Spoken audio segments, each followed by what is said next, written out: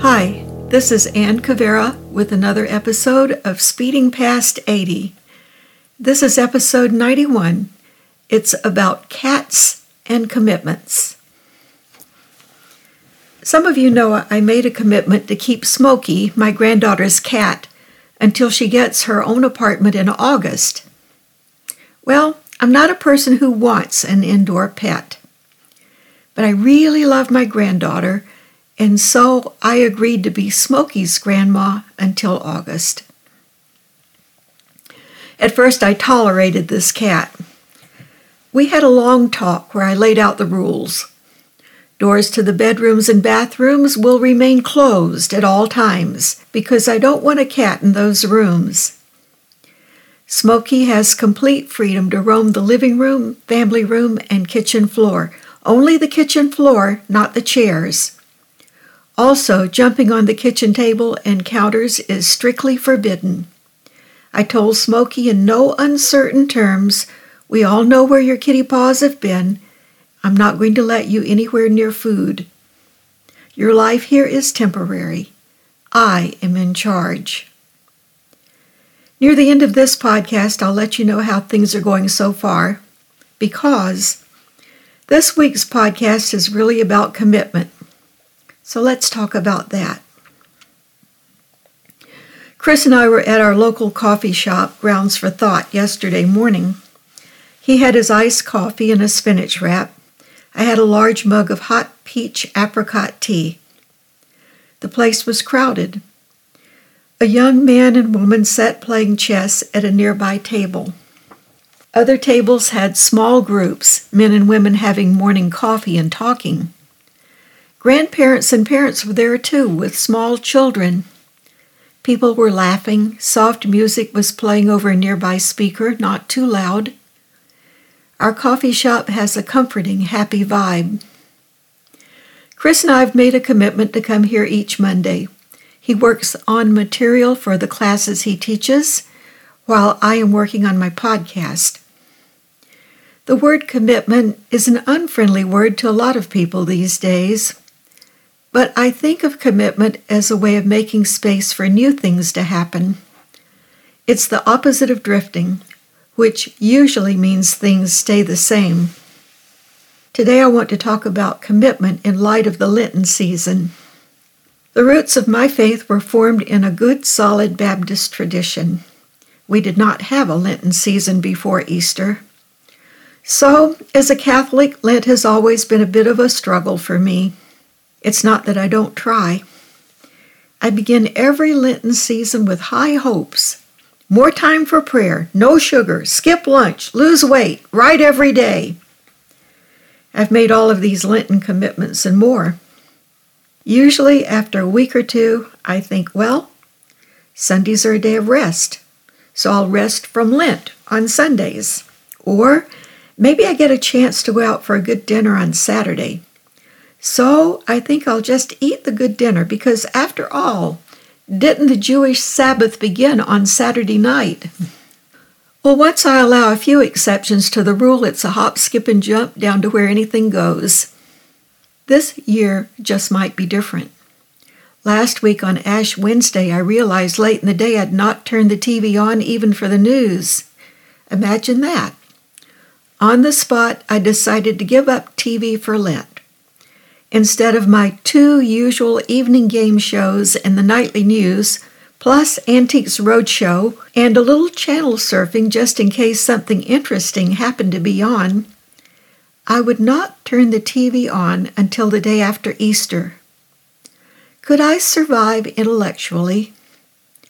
Would watching a few episodes of one of my educational DVDs count as breaking my fast? How desperate would I have to be to find a way to fudge the rules?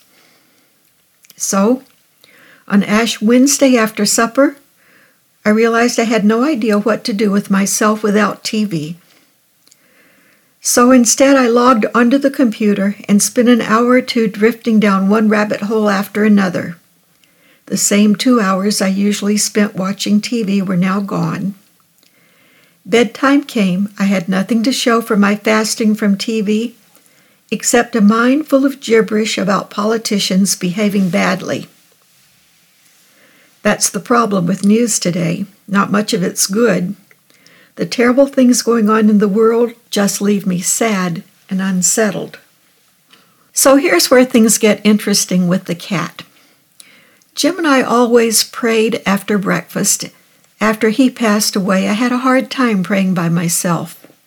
Prayer time seemed empty and lonely without Jim there next to me. Soon after Smokey arrived, I sat in my chair in the living room one morning after breakfast.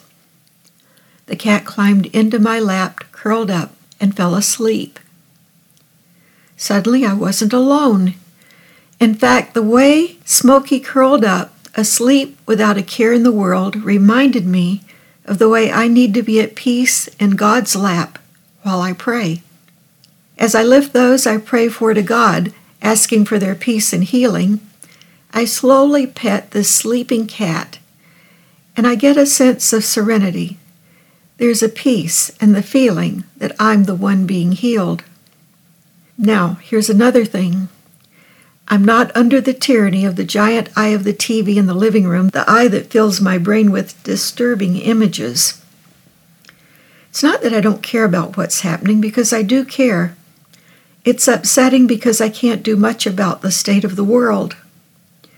Without TV, perhaps focusing on the little opportunities I do have at hand will open my eyes to ways I might make a difference closer to home. There's been another surprising benefit, one I never could have imagined. I'm sleeping a lot better at night, sometimes 8 to 10 hours. I wake up refreshed and full of energy. So here's a question. What good is there in giving up something for Lent? Does it matter whether we give up sugar, meat, coffee, TV, gossip, or smoking? It could, especially if what we give up improves our health. But maybe there's a deeper, greater benefit. I don't think God sits around giving out gold stars for giving up meat or coffee or sugar. I do think God might be interested in whether or not we're building character strong enough to make and keep our commitments.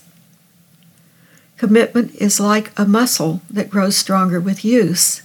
That's true for a lot of spiritual disciplines like prayer and doing good works. Keeping commitments is important, even for children.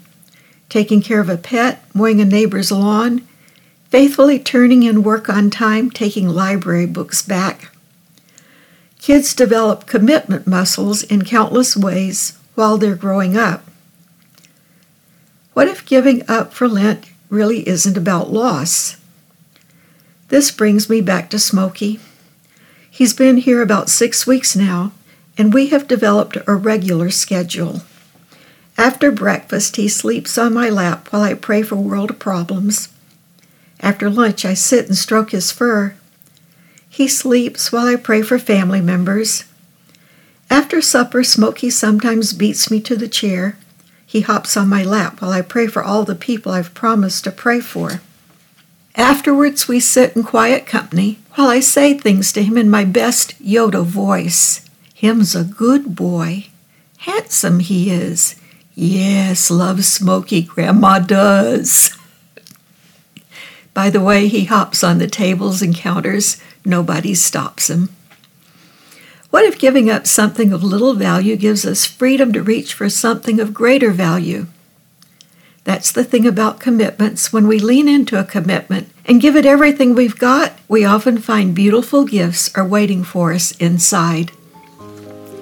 This is Ann Cabrera with Speeding Past 80. Join me again next week for another episode.